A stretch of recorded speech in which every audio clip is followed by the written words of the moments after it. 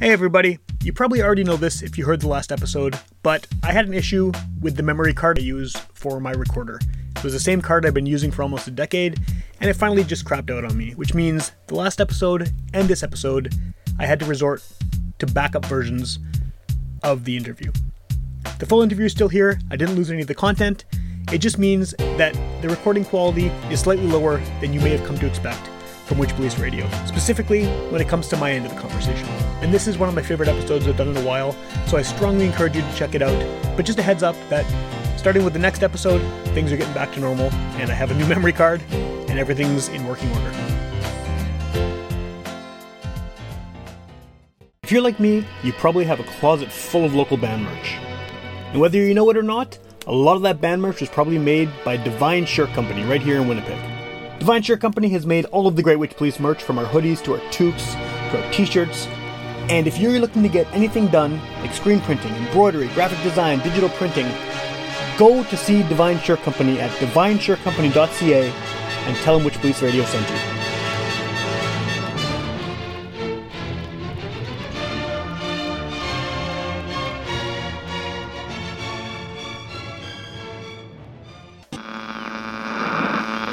One of our colleagues, Sam Thompson, who, if you saw him, you'd sort of right away assume he was a hippie. Get up off your ass and get up on the podcast! Witch Police Radio! Witch Police Radio! Witch Police Radio! Witch Police Radio!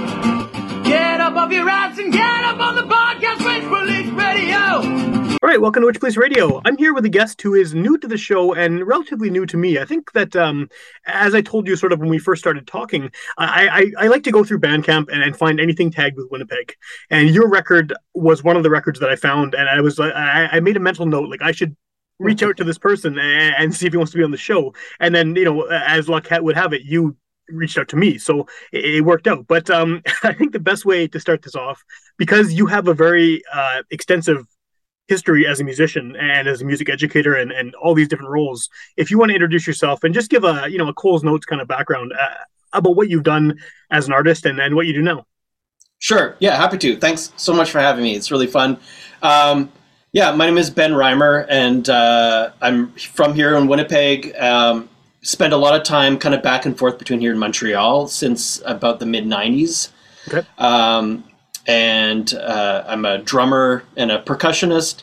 And I guess what I'm mostly known for these days is my particular approach to the drum kit, which is kind of been focusing on in the last 15 years or so, which has been to work with composers who are interested in writing fully composed works for the instrument, so notated pieces, and performing as a soloist or playing with like an orchestra in a concerto setting in a concert hall or in operas or like different chamber music, experimental stuff with videos and that sort of thing. But sort of taking the drum kit from where we know what we kind of generally associate it to be a part of as like a timekeeper in bands, yeah.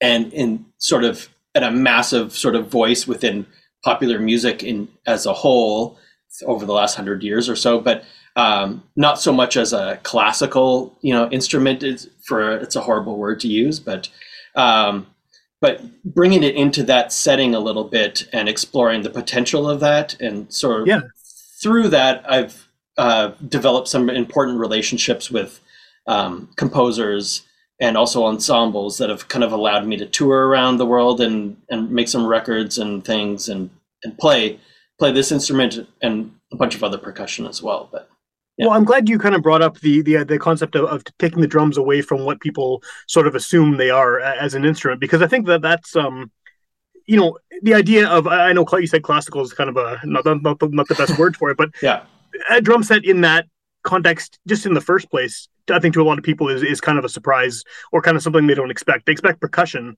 but having a full drum set in classical music or in composed pieces in general, it is really seen by a lot of people, I think, as maybe not strictly just a timekeeper, but as this kind of integral part of the rhythm section that isn't necessarily doing anything aside from the occasional fill or solo, that is necessarily more in depth than that, really.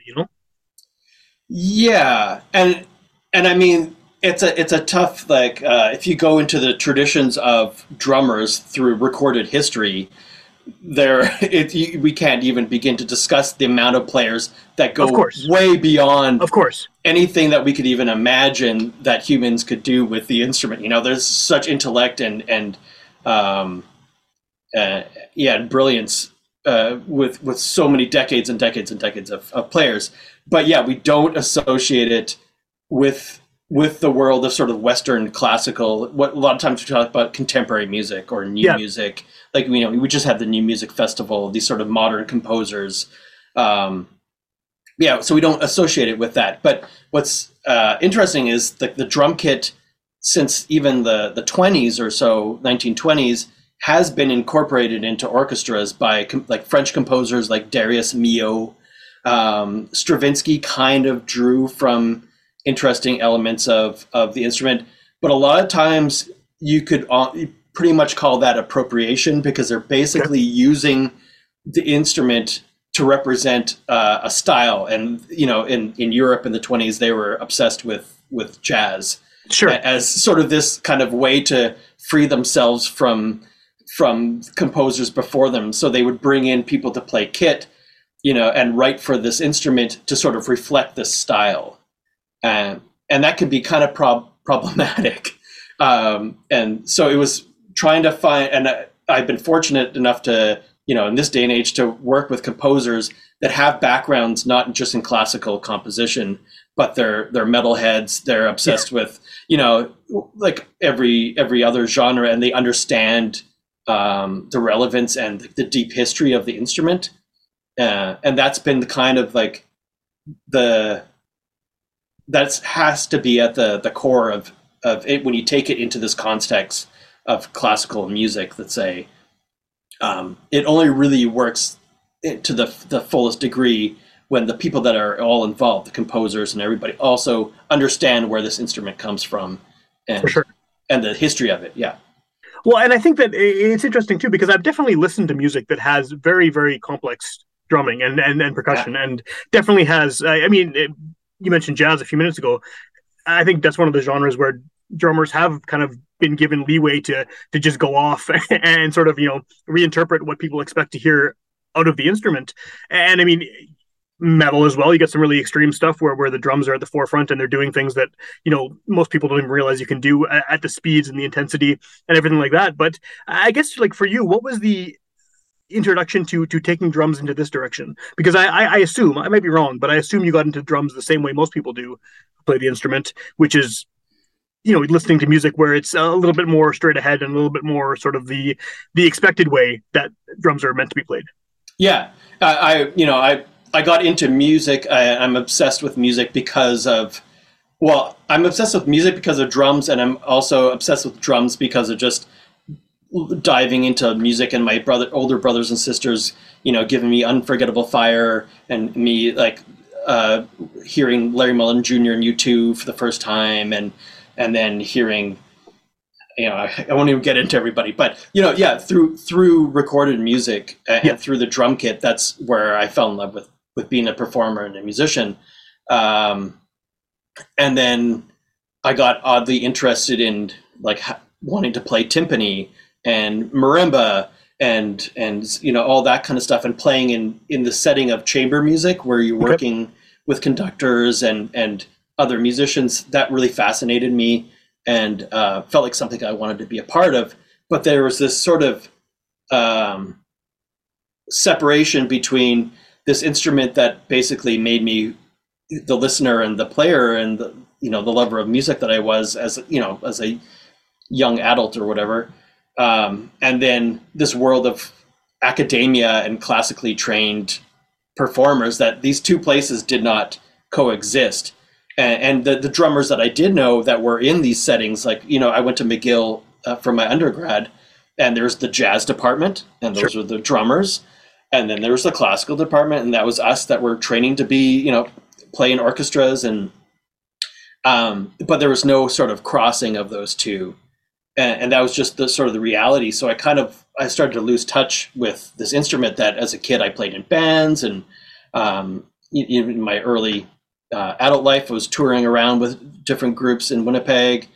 And so there was kind of a point sort of in the late, like 2005 or so, where I was fed up with turning down a touring gig or like a night at the King's Head or something, playing the drum kit, because I needed to take the symphony gig, and because it was a union musician's pay, and started thinking, like, why can't I play drum kit in context of these chamber groups and work with composers? And so I started doing commissioning, where asking composers to write for me, and working with like applying to Manitoba Council, Arts Council, things like that, and just to kind of slowly start to try to integrate the two.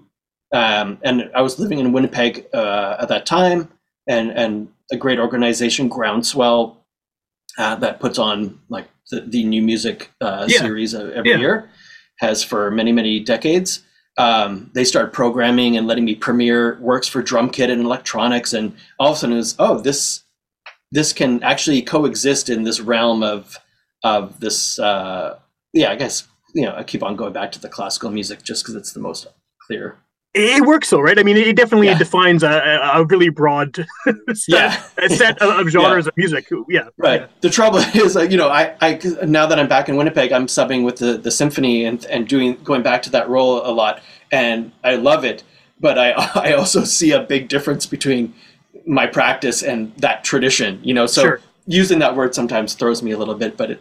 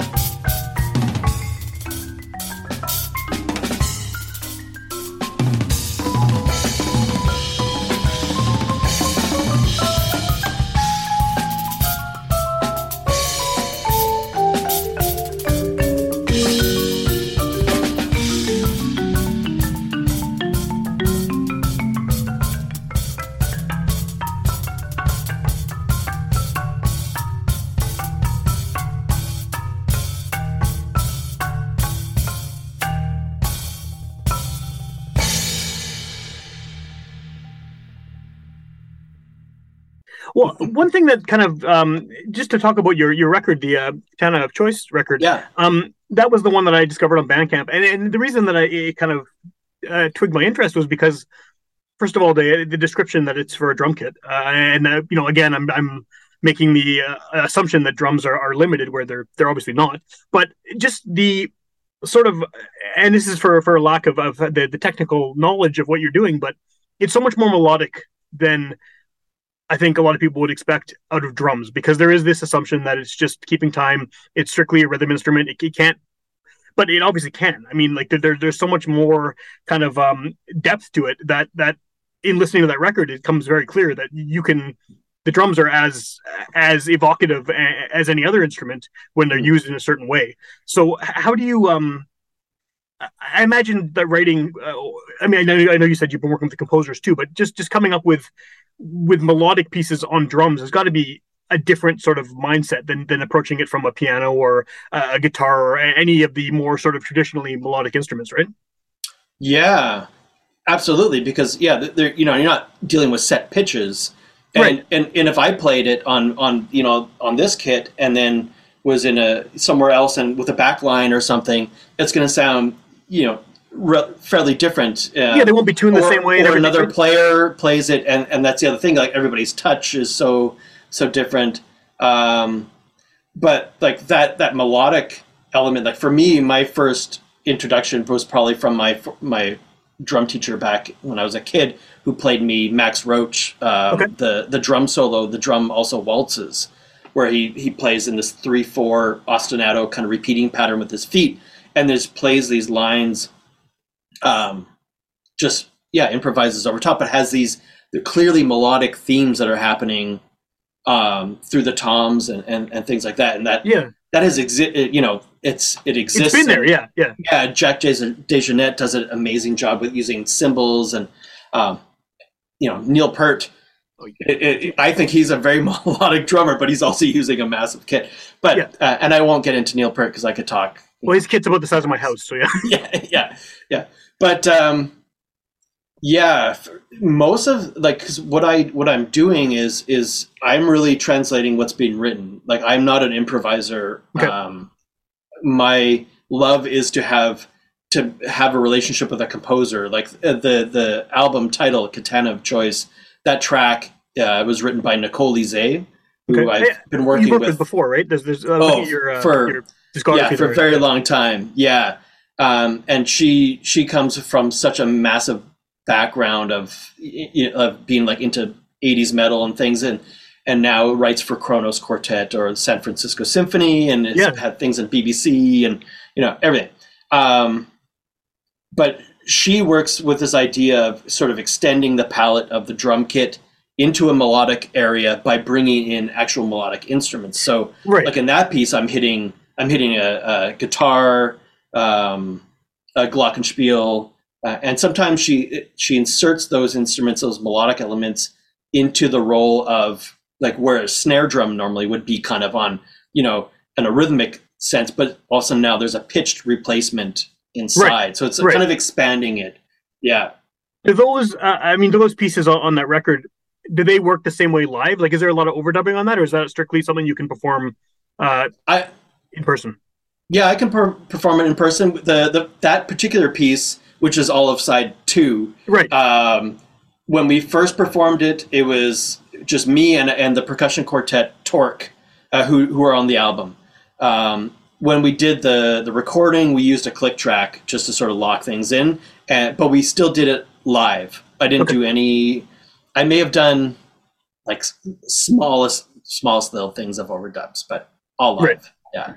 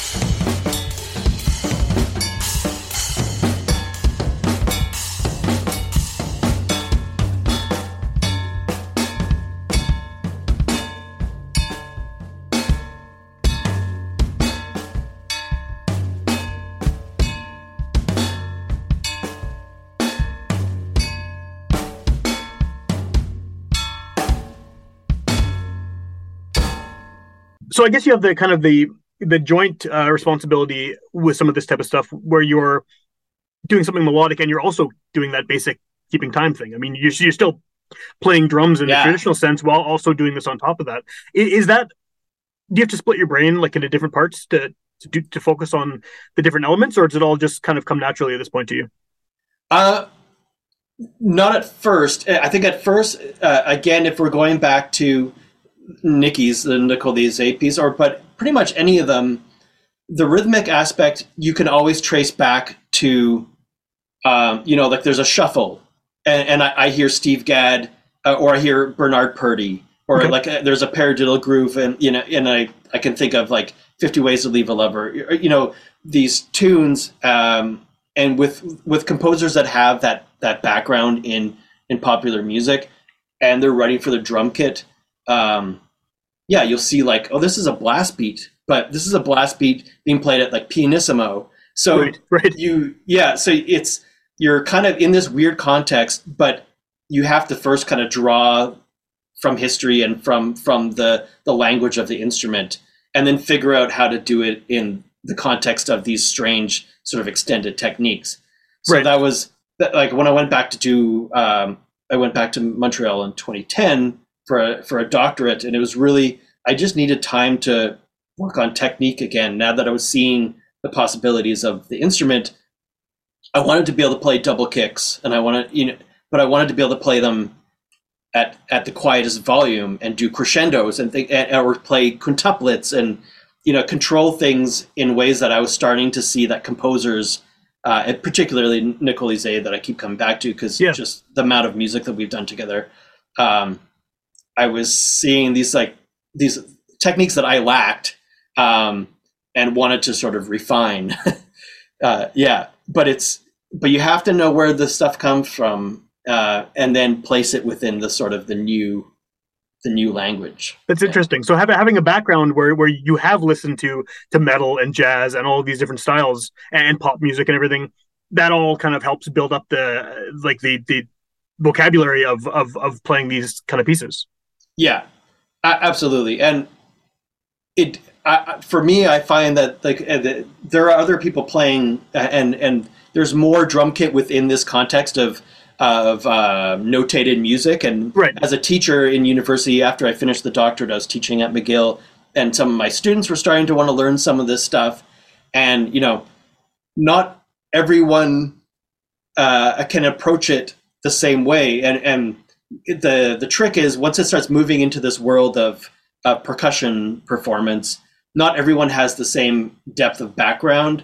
So I found it kind of my job as a teacher, kind of coaching people in this rep, was to sort of encourage them, like, okay, have you listened to I don't know what, like Meshuggah, or like let's listen to some blast beats, and I'm going to give you some exercises on it, because not everybody comes from all of that. Totally, yeah. So you get kind of protective of it, because it's like, you don't understand. You don't listen to Steely Dan, and and I don't know. It's tricky. Yeah. What is that like, I guess, as a teacher, knowing you're introducing people who maybe have spent their whole life in the classical academic kind of world, and then you're, here's a blast beat. Like, what does that feel like to sort of introduce them to something that is so far potentially out of their realm of knowledge of music? Yeah, mostly it's awesome. Yeah, and they're so excited too, and I'm teaching now a little bit at just a few students at the University of Manitoba, and and they know my background, so we go from working on some four-mallet technique on marimba to them wanting to develop their feet on drum kit, and getting having people sort of know that they have that option with me is really rewarding. Yeah. Cool. So with all the stuff that you have going on right now, I mean, you're teaching, you said you're sitting in with the symphony, you have all these different projects on the go. What is sort of your plan going forward? I mean, that record that we've been talking about was released a few years ago. I know you've been involved in many other projects before and since, but sort of what is the next big plan for you? Do you have another project that you're sort of working towards? I've actually, like many people during the pandemic, we all sort of started to, kind of look at things. Yeah. And my partner and I, we moved back to Winnipeg during that time. and we're pretty burnt. And I've talked to a lot of drummers here and also back in Montreal that like kind of were just sort of relieved at that point to not be just hustling for gigs and traveling and stuff. So part of my goal now has been to actually sort of be a little bit more grounded. I've actually wanted to get back to just playing the kit as like, so I'm playing in a metal band that we're writing some new songs. We're called Death Forge.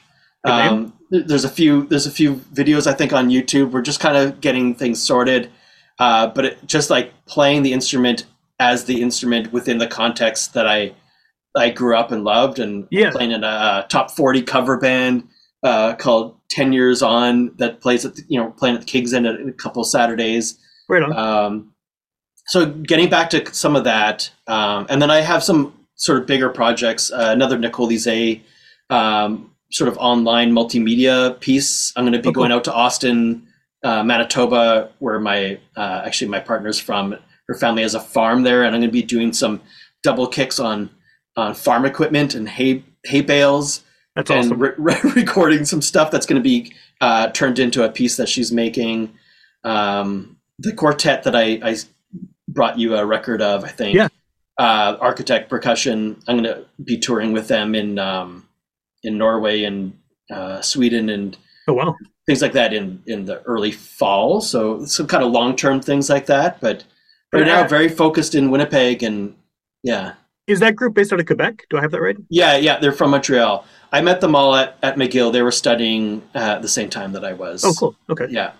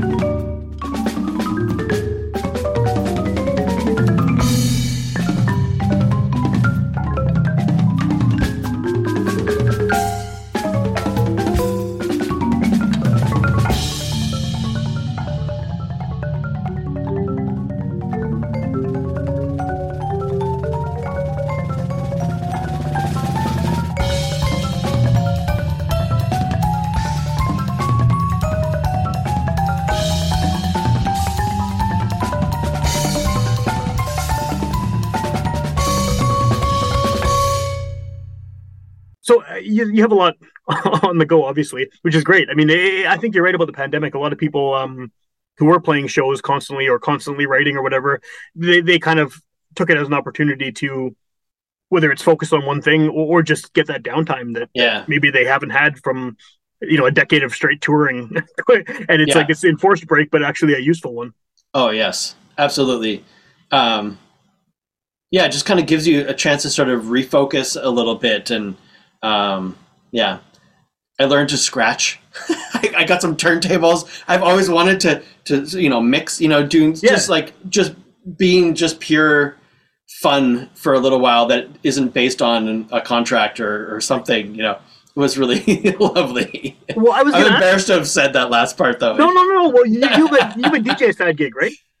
Yeah, I sometimes I go by Sankaset, DJ Sankaset, and during the pandemic, pretty much every Friday for 2 years, and then actually it's kind of slowed down because I haven't had time since real world things have been back. But yeah would do a set with my friends and just chat, and it was all theme based, so every week was a different theme, and I have a pretty big record collection, so it was kind of a chance to just reflect on the music I have in my home. That's awesome.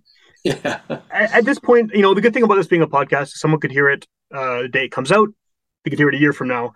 What's the best way to find out what you're doing as far as maybe potential performances or where people can hear your music that's already out? Right. These days I'm mostly focused on I post things pretty regularly on social media. On Instagram is a great way to just connect with me, which is BN Reimer. But I have a website, benreimer.com. I've been really horrible about updating it, but you can get all my links, to social media there too. And for a while, I was really pumping out some drum videos on YouTube. I saw some of those. I was watching some of those. I was doing once a week. I was doing a drum cover, and then again, just work, which I'm so grateful for. And of course, and being able to work in this city is wonderful. But yeah, I got lazy on the drum covers. But you can find me on YouTube as well if you just search Ben Reimer. Yeah. Awesome. And then like we said at the beginning, you have kind of this extensive list of credits on records that are your own or groups you've been in or playing with other people. Is the website the best place to find that kind of discography? Yeah, it's all there. You could go to Bandcamp as well, and it's all there. I even have the 90s, the Lanes. I have digital copies of that stuff up there, but you can buy my record on Bandcamp if you just search Ben Reimer. Yeah. Awesome. Cool. Yeah. Thank you.